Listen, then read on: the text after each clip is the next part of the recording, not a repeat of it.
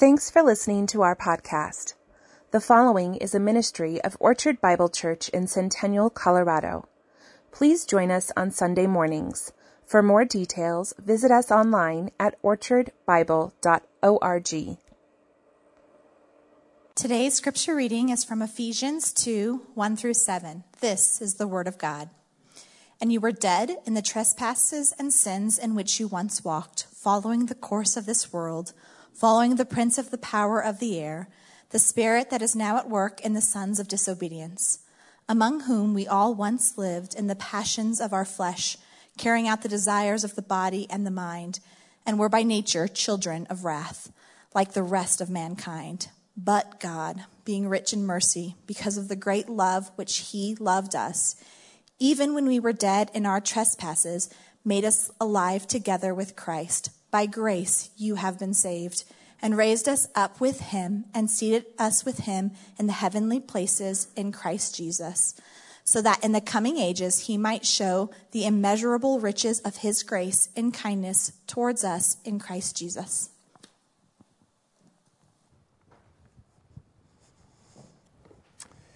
Would you please pray with me? Father, we thank you for your word this morning.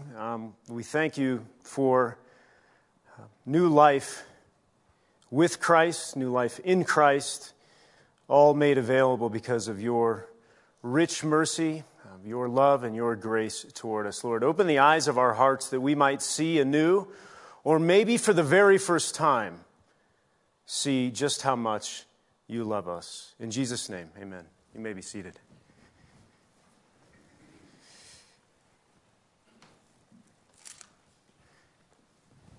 Vinh Chung was born in late 1975 in South Vietnam. 8 months prior, the Communist Party had confiscated his family's multi-million-dollar rice milling business and their home. In 1979, the Chung family had had enough of the communist rule, and they fled Vietnam by boat. These refugees were known as the Boat People. You may have heard of them. Again, they left in June of 1979, just as the typhoon season was beginning, intent on crossing the pirate-infested waters of the South China Sea with food and fuel for only a few days. They left knowing that thousands who left before did not survive. In fact, one U.S. government paper suggested that as many as 50% of the boat people who left Vietnam died. Some estimate that it was 200,000 in total. And it was almost the same for the Chung family. They were attacked by pirates twice. They made it to the shores of Malaysia thinking they had found refuge, and instead they were imprisoned. And the men were beaten, and they were all made to march back and forth in the scorching heat on the beach. The Malaysians put their party of 290 people into 4 broken-down fishing boats, towed them out to sea, and then they cut the ropes between the boats, and within hours they were drifting apart, out of sight from one another. They drifted in the South China Sea for 6 days, under an unrelenting sun, without food or water, and had essentially given up and were waiting to die. Mothers openly contemplated drowning their own children to spare them the suffering. At the same time, World Vision, a Christian humanitarian ministry, was conducting Operation Sea Sweep. They had a ship in the South China Sea, and they were looking for boat people to rescue. After a great deal of time of not seeing anything, the wind shifted and brought a boat onto their radar. They changed direction and headed toward that boat, which was, of course, Vinh's boat. It was then at their lowest point when they were rescued. A subtle shifting of the wind was the difference between life and death for Vinh and his family. The Chung family found a sponsor family in Fort Smith, Arkansas, and they moved there. Vinh's mother began attending a church, and she was saved, and eventually his entire family came to know Jesus as Lord and Savior. Vinh, the story doesn't stop there. Vinh was an excellent student and an all-star athlete in high school. He graduated as a valedictorian, and he was on the all-state football team. He went on to Harvard, graduating magna cum laude, the highest distinction, with a degree in biology. He went on and got his medical degree from Harvard as well. He wasn't done there. He was a Fulbright scholar and went to the University of Sydney in Australia, got a master's in pharmaceutical sciences. He wasn't done there. He went to Scotland and got a master's in divinity. He wasn't done there. To complete his studies, he studied under the most prestigious fellowship in dermatology in the United States. In 2009, he and his wife, who, oh, by the way, was also his high school sweetheart, settled in Colorado Springs. Together, they founded Vanguard Skin Specialists. They have 9 offices across, effectively from Parker south. He serves as a volunteer. They have 4 children. He serves as a volunteer with World Vision, the largest Christian humanitarian organization in the world. Their medical practice is focused on impact, to where they made a business decision. It was just him and his wife for a while. And they said, wait a second.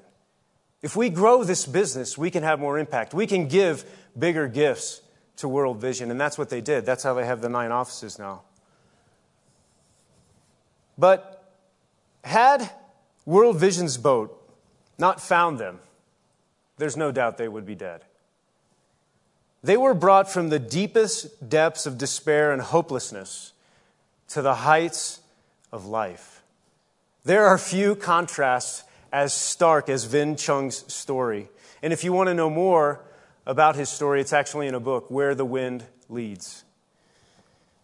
And it is very similar. This story of contrast in Vinh's life is very similar to the contrast of death and life that we find in our passage here today in Ephesians chapter 2. In it, we see who we used to be, how we used to live, what we used to do, who we used to serve. We see what our true status was.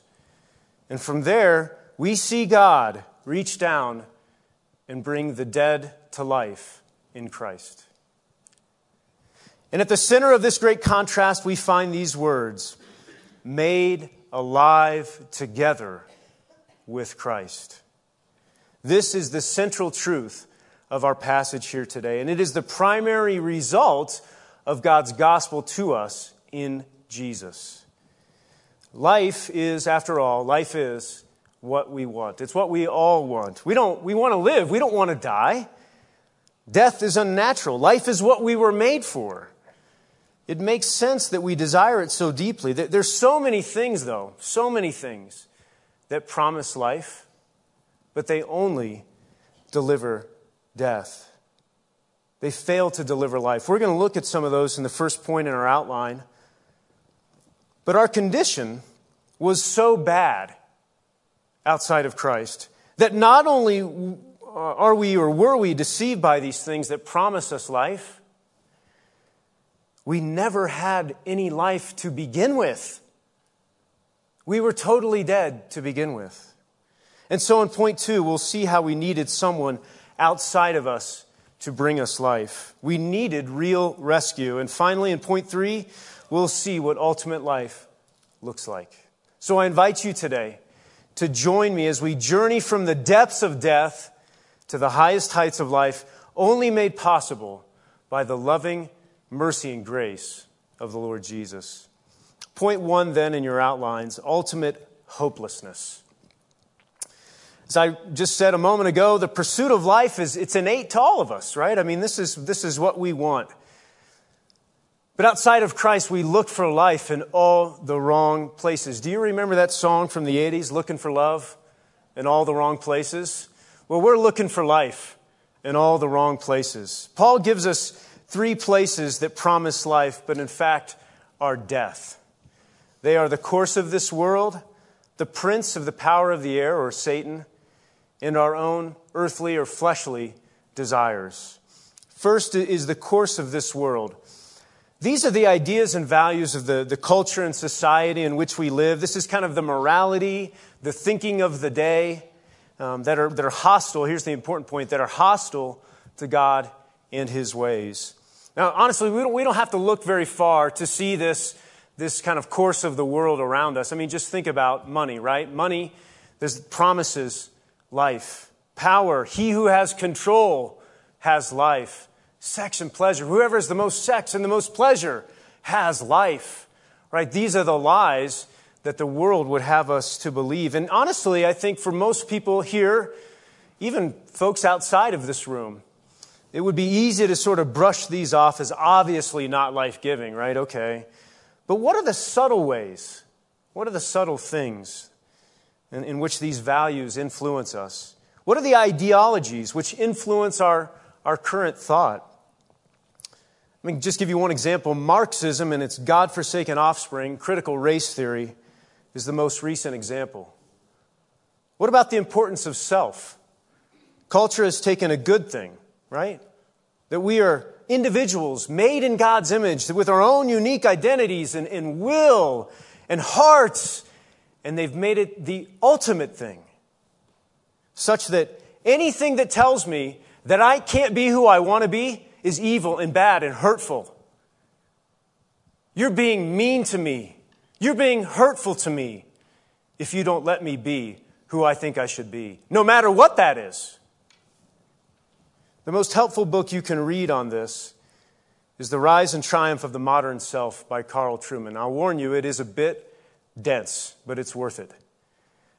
If you want to go through it, I'll go through. I've done it 3 times. I'll do it again with you. It's that good. Another excellent resource is The Briefing by Albert Mohler. This is actually on our website under resources. You can go and click on the link there. And this is a daily podcast that Al Mohler does. He's the president of Southern Seminary in Louisville, Kentucky. The tagline is a daily analysis of news and events from a Christian worldview. And that's exactly what it is. So if you want to sort of become more discerning about the course of this world and how it might be influencing your own thinking, I invite you to engage with The Briefing by Al Mohler.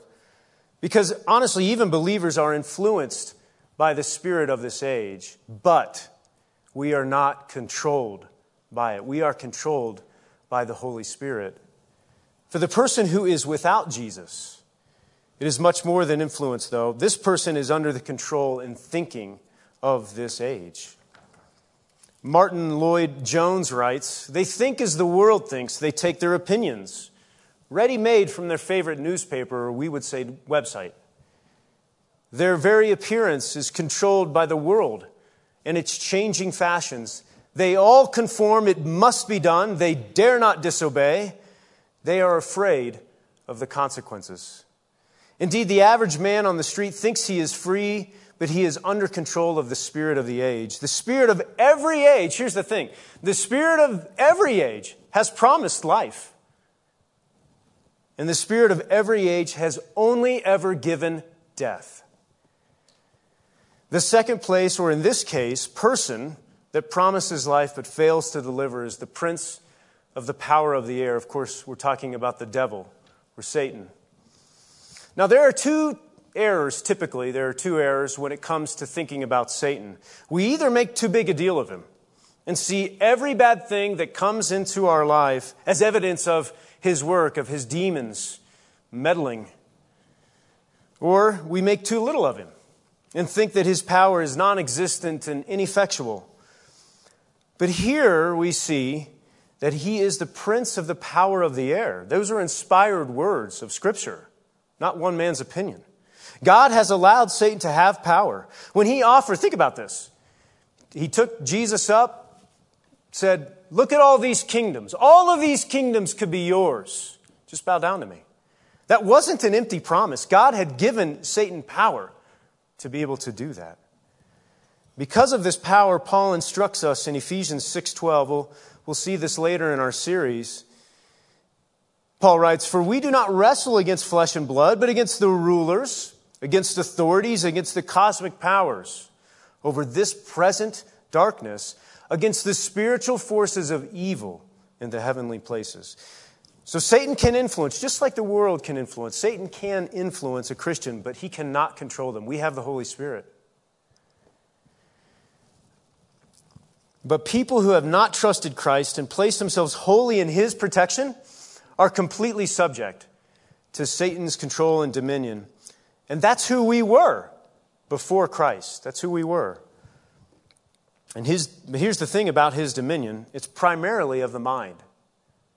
It's primarily between our ears. I think John MacArthur puts it really, really well. Listen to this. Satan's supreme purpose for men is not to get them only to do evil things, but to think and believe evil things, especially about God. That's where the battle is fought. That's where the battle takes place. We only need to recall the Garden of Eden where Satan tricked Adam and Eve into thinking and believing evil things about God. His promise of life, Satan's promise of life, resulted in absolute death. Total death. And that brings us to the last thing that promises life but delivers death, and it's actually ourselves.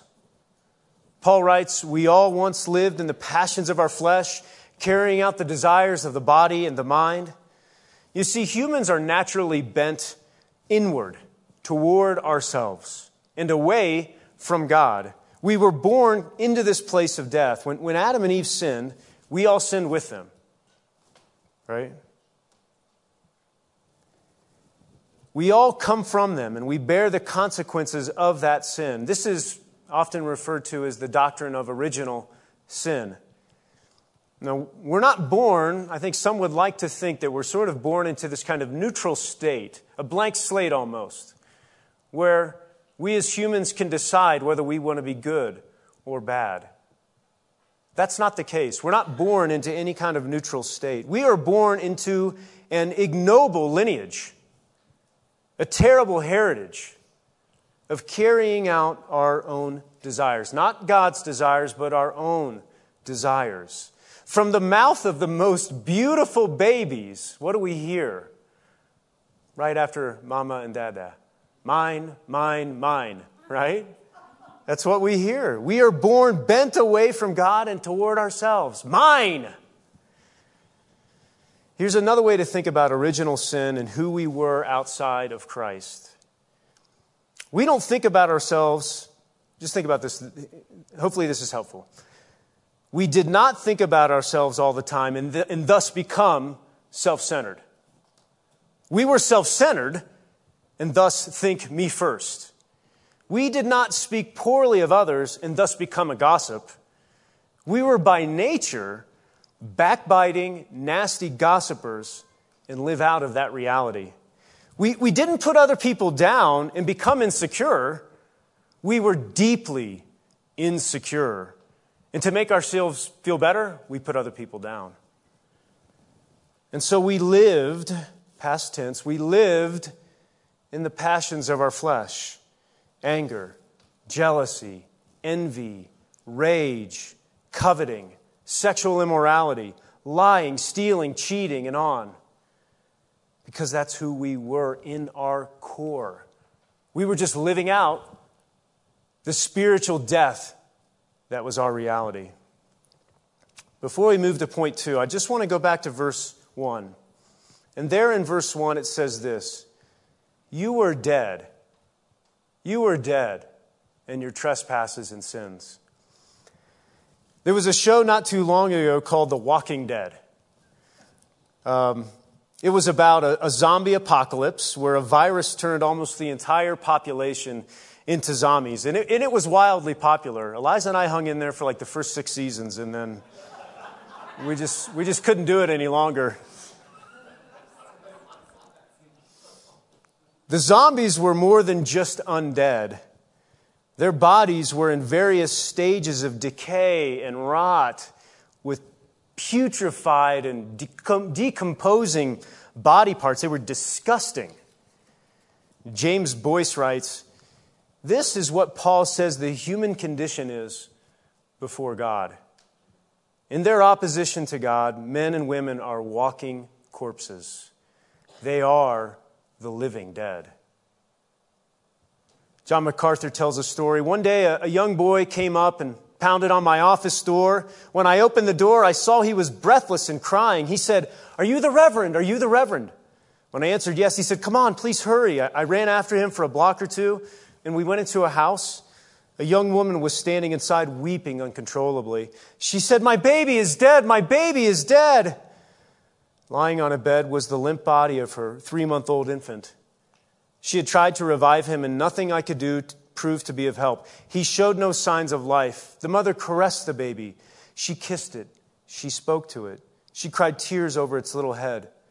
But the child made no response. When the ambulance crew arrived, they tried desperately to get the child breathing, but to no avail. He was dead, and nothing anyone could do had any effect or could bring any response. There was no life there to respond, not even to the powerful love of a mother. And so it is the same with us outside of Christ. While appearing alive, we were dead. And what can something dead do? What can it do? Nothing. It can just keep staying dead. It can't do anything else. I suppose it can decompose. That's it. The only thing a dead man can do is stay dead. He's unable to choose anything except death. And finally, Paul then, and that's who we were, finally then Paul concludes that we were objects of God's wrath. And I would just say, let that sink in for a minute. Objects of God's wrath. This morning in the Lord's Supper we were talking about that Jesus took the curse that we deserve, the curse of sin, which is death. He also took all of that wrath that we deserved. And I think we might be tempted to think of wrath as kind of an angry lashing out that lasts for a hot minute and then it's done. That's not at all what God's wrath is like. It's actually much, much more terrible than that. It is His settled, consistent, controlled, and sustained opposition and punishment of all that opposes Him and His kingdom. That is scary. And that's where we were. That's who we were. And if you are outside of Christ right now, that's who you are. That's where you are. An object of wrath. And I would echo Brian Chappell here. He says this picture of our pre-Christian state is devastating to any suggestion that we possess the ability to act or believe in such a way as to save ourselves. We were dead. But thankfully, the story doesn't end here. In fact, this is where the story starts to get really, really good. And it begins with the best 2 words in all of Scripture. But God. Martin Lloyd-Jones says these 2 words, in and of themselves, in a sense, contain the whole of the gospel. Point 2 in your outlines, real rescue. But God. The entire course of history is changed because of but God. The destiny of God's elect people is changed because of but God. If there was no but God, there would be no hope. The murderer, the pederast, the hater, the thief, the abuser, the envious, the gossip, the addict, the gambler, the adulterer, the skeptics and doubters, the lovers of money, the abortionist, all would be without any hope. But it's not just them. The moral, the religious, the moderate, the nice, the kind, the meek, the friendly, the do-gooder, the sufferer, the peacemaker, the philanthropist, the sacrificial, would all be without any hope as well. Even the nicest and kindest person cannot make themselves alive. Only but God can do that. So why but God? Because of His mercy and love. God's great mercy and love forever changed the course of history, the course of our lives, the course of eternity. It's interesting. Mercy is the only characteristic. God has assigned many characteristics about who He is It's the only characteristic that the Bible describes as him being rich in, that he is rich in mercy. That tells us something about him. Yes, he's just. Yes, he is wrathful against all that opposes him. But he is rich. He's deeply wealthy, right? He's deeply wealthy and abundantly overflowing in mercy. And he abounds in steadfast love. When God passed, I love this, when God passed before Moses, he didn't say, the Lord, a God just and true, abounding in wrath and self-sufficiency. That's not what he said. This is what he said to Moses. The Lord, a God merciful and gracious, slow to anger, abounding in steadfast love and faithfulness. He abounds in steadfast love and faithfulness. He is rich in mercy. And so we have but God. James Boyce says this well. It is wonderful to discover that although we run from God, preferring wickedness and death to righteousness and life, God has not run from us. Instead, he has come to us and has done for us precisely what needed to be done. For those of you who were in the room when I had my elder interview, interrogation, you might call, I was asked by JJ, what's your favorite verse? And I had actually never really thought about it that much. I didn't have a favorite verse, but you got to give the Holy Spirit credit where credit's due. In that moment, immediately Ephesians 2:4 came to mind. But God, being rich in mercy, with a great love with which he loved us. And the reason why is this. In 2004, a pastor gave me a small book, How Readest Thou?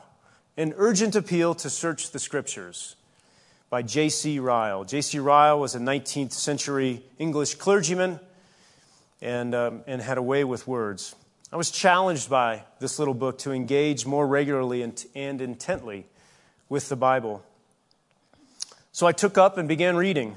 One evening, sitting at home reading Ephesians, I came across Ephesians 2:4. And now I had read it many times before, but this time it hit me like an absolute lightning bolt. It was like I had actually never read it before. I saw for the first time that I had been this walking dead person, this zombie, that I was subject to the world, the devil, and my own desires. But God, in his mercy and love, called me out of the grave.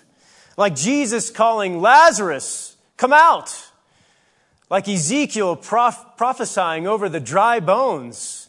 And the bones began to rattle. And the sinews of flesh came upon them. God had given me life. And it wasn't that I was saved at that moment. I was saved as a child, a 9-year-old boy. But it was then that I realized the magnitude of my salvation. What it took for God to make me want him. I didn't want him, but he wanted me. I ran from him, but he ran to me. But God, being rich in mercy and because of the great love with which he loved me, made me alive with Christ. I was overwhelmed and humbled by his grace and mercy to me. I would just say this, ask you this. If you are alive with Christ here today because of but God, can I just get an amen? Amen. Awesome. We have seen the hopelessness now of our former spiritual death and the rich mercy and great love of our great God. And that leaves us to our final point, ultimate life. Now, the main point of this passage is not actually who we were, and it's actually not even but God. It's this. It's here in this verse. It's that God has made us alive together with Christ. The change from death to life is a complete miracle in and of itself, but it's more than that. We were made alive with Christ. And what's more, we were raised up and seated with him in the heavenlies. The world, the devil, and our own desires promise life but deliver death. But when Jesus calls a spiritually dead person to life, it's not a false promise. It's not ultimately hopeless. It's a sure promise, and it's ultimate life. He says, I came that you may have life and have it abundantly. And what does abundant life with Christ look like? What does that look like? Well, a lot could be said, and it would be worthy of a deep study, I'm sure, but just two things that I think Paul highlights for us here from our passage this morning. First, the abundant life with Christ is a victorious life. When we are raised up and seated with Christ, and I said we were. This is past tense. We were raised up. We were seated with Christ. It happened and it's ongoing. We participate in His power and authority over our failures to meet His standard in our deliberate disobedience to His will. We participate in that power and authority. We have power and authority now over the enemies that had control us. Sin no longer controls us. The world no longer controls us. And we are also given a measure of power and authority over the spiritual forces of this world. Yes, Satan has power, but we have more. We still do battle with Satan and his demons. We don't yet have complete victory. We know the victory is won. We know how the deal ends. And yet there are battles to fight today. But the good news is we have this power, this authority. We have the defenses to protect ourselves. We have the weapons to fight back against his power. The second part of the abundant life with Christ is that it is a united life with Christ. It's interesting, our theme for Ephesians, united in Christ, right? And the thought there, I think, primarily is about that we, as believers, are united in Christ. But first, before that horizontal unity can take place, we have vertical unity with Jesus in His death and resurrection. In our being brought to life, raised up and seated with Jesus, we're united with Him. What that all entails, I'm going to be honest, what that all entails is very, in my opinion, mysterious. That's right. It's kind of like, if you've ever thought about this, have you ever thought about how a bike, you can be riding a bike and jump off the bike and let it go, and it just keeps going? Have you ever thought about that? Well, the scientists have thought about this. And they actually don't have a good explanation. I spent some time on the interwebs looking at this, and it's true. Scientists understand a lot. They don't know why a bike just keeps going. So that's mysterious, but as mysterious as that is, the case of our union with Christ is much more cosmically and eternally significant. This doctrine is so important that one commentator rightly called it the heart of Paul's religion. John Murray wrote, "Union with Christ is the central truth of the whole doctrine of salvation." It's one of the reasons, if you think about it, this is one of the reasons we practice baptism by immersion at Orchard. We want to give a visual symbol of our unity with Christ in His death, in His going down, and then also His coming up out of the grave as we come up out of the water as new creations, symbolizing what has already taken place in our lives. So because believers are united with Christ, they are forever changed. We aren't the same. We can't be the same. Paul comes back to this in Ephesians 4 with the concepts of the old self and the new self. We're going to look at that here in the coming months. Let's just look here at this last verse, verse 7. So that in the coming ages He might show the immeasurable riches of His grace and kindness toward us in Christ Jesus. The New Living Translation offers a beautiful interpretation of this verse. So God can point to us in all future ages as examples of the incredible wealth of His grace and kindness toward us, as shown in all He has done for us who are united with Christ Jesus. Commentator William Hendrickson shares a story about a Roman matron who was asked, "Where are your jewels?" She responded by calling her two sons and pointing to them and said, These are my jewels. So it is with Christ and His church. He is going to show the all-surpassing riches of His grace to his children in the limitless future as age succeeds age. He will show his grace and kindness before his return, at his return, after his return, and in every age. And to think at one time, we were objects of God's wrath. Now, we are examples of his incredible grace and kindness. From wrath to grace, from death to life, from hopelessness to a living, eternal hope, all because of the loving kindness and grace shown to us through Jesus' death and resurrection. What an amazing story. And you get to be a part of it. I just have a couple points of application for you this morning as we wrap up. Have you ever bought an imitation or an off-brand item? You know, it looked like a good deal, right? You know, maybe you saw something on Amazon, you're like, that's close enough. It seemed good, and then when you used it, it didn't work well, and it didn't last. And you go, aha, now I know why it was so much cheaper. When we moved to Colorado, our bathtub needed repainted. It was a color we didn't care for. I did some research and found that, I could hire out a guy to kind of do re-enamel, basically kind of completely resurface the bathtub. $500, but he put a 5-year warranty on it. Or I could get a $50 DIY kit from Home Depot and do it myself. So I bought the DIY kit.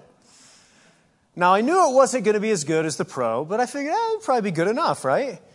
So I followed the steps, and when I was finished, it looked good. But I knew the real test was in using it, and sure enough, about 5 to 10 showers later, it was already starting to wear thin. So I was like, might as well just lit the $50 on fire. And my time. It had the appearance, my tub had the appearance of change, but it was actually the same. We ended up hiring the pro who, again, he guaranteed 5 years. But after 8 years, and hundreds of showers and baths later, it looked like new. Not a single chip. That's the real deal. A lot of the world promises us real hope, but leaves us hopeless. But Christ's love for us gives us real hope and provides real change. With what we've seen today, we know that any hope outside of Christ is hopeless. Especially hoping in your own goodness. That might be the worst kind of hope, because it's so deceiving. But God's unconditional love gives us a sure hope. Let me just share a long and extended quote from Brian Chappell. I think this is so helpful. This is what he says. This beautiful truth of God's unconditional love is the heart of the gospel that becomes most dear to us when by God's grace we see our own weakness so clearly that we know that there is nothing in us that warrants God's love. Time and again I've heard words of consternation from those whose sin is so plain to them that they believe God should not love them. The high school student whose dating life has become promiscuous. The churchman whose marriage is falling apart due to his own hardness. The seminarian who, despite his aspirations and environment, is still caught in a cyclic web of addiction and guilt. The young mother who doubts that she can treat her children better than her mother treated her. Over and over in these situations, I have heard desperate souls saying, because of what I have done, because of who I am, God should not love me. And these words are true on the basis of justice alone. A holy God should not love the sinful.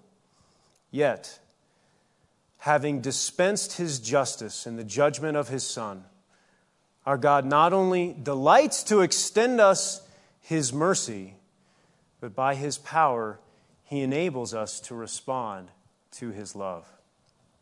That's real hope. A hope that does not disappoint and is held fast for you in heaven, secured by Christ's death and resurrection and sealed by his Holy Spirit. and it becomes the fuel for real change. So my 2 points of application are real hope and real change. Change that starts in the mind and moves to the heart so that we who are in Christ become how we act. So often we see ourselves as failures, unable to obey God. Even though we have been made alive with Christ, raised up and seated with Him, we identify with the first 3 verses.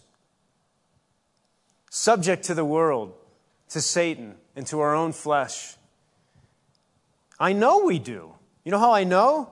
Because I hear us call ourselves sinners at the Lord's table all the time. Let me just, a gentle correction on that.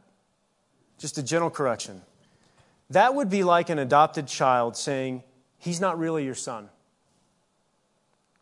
I'm not really your son. I'm just an adopted son. I belong to someone else, and I'm not really yours. How wrong would that be? Would you not pull your child, your son aside and say, you are my child. You have all the rights and privileges of all my children. You are not a second-class child or someone else's child. You are my son, my daughter, my child. This is what it's like when we identify as sinners. It would be better to say, I was a sinner and now I am a saint, saved by grace. So a reckoning must take place in your mind. We've been talking about the mind a lot, haven't we, today? A reckoning must take place in your mind. Yes, I still disobey God. I fail to do what He asks. I do things that are against His ways. But God made me alive with Christ. And it is no longer I who live, but Christ lives in me. The life I live, I now live by the Son of God, by faith in the Son of God who loves me and gave Himself up for me. Before we change our behavior, we must change our minds. Otherwise, we're just slapping some cheap paint on the bathtub that's going to wear off in a month. I want to close with a plea to those of us here who live under the influence of the world, the devil, and self. God's offer of life with Christ is for you here today. And what it requires, first and foremost, is a changing of your mind. We use the word repentance because that's what it is. It starts with a changing of your mind. Who I am, what I've been doing is not right. It's against God and His ways. I want to change. I need change. God, will you help me? This is for you here today, this passage. You can have life with Christ. You can be raised up and seated today with Jesus and forever. You can have all of that ugliness in your past wiped clean.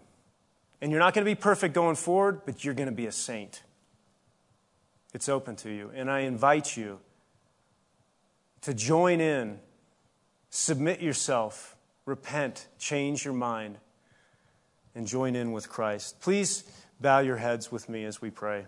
Father, we thank you so much for this wonderful passage. Lord, we are just humbled to know that you would, in your the richness of your mercy, your great love, and your grace toward us, that you would make us alive. There was nothing that we could have done. We had no power in and of ourselves, no ability. And yet you made us alive that we might call out to you and grab hold of you, confess our sin, change our minds, and follow you.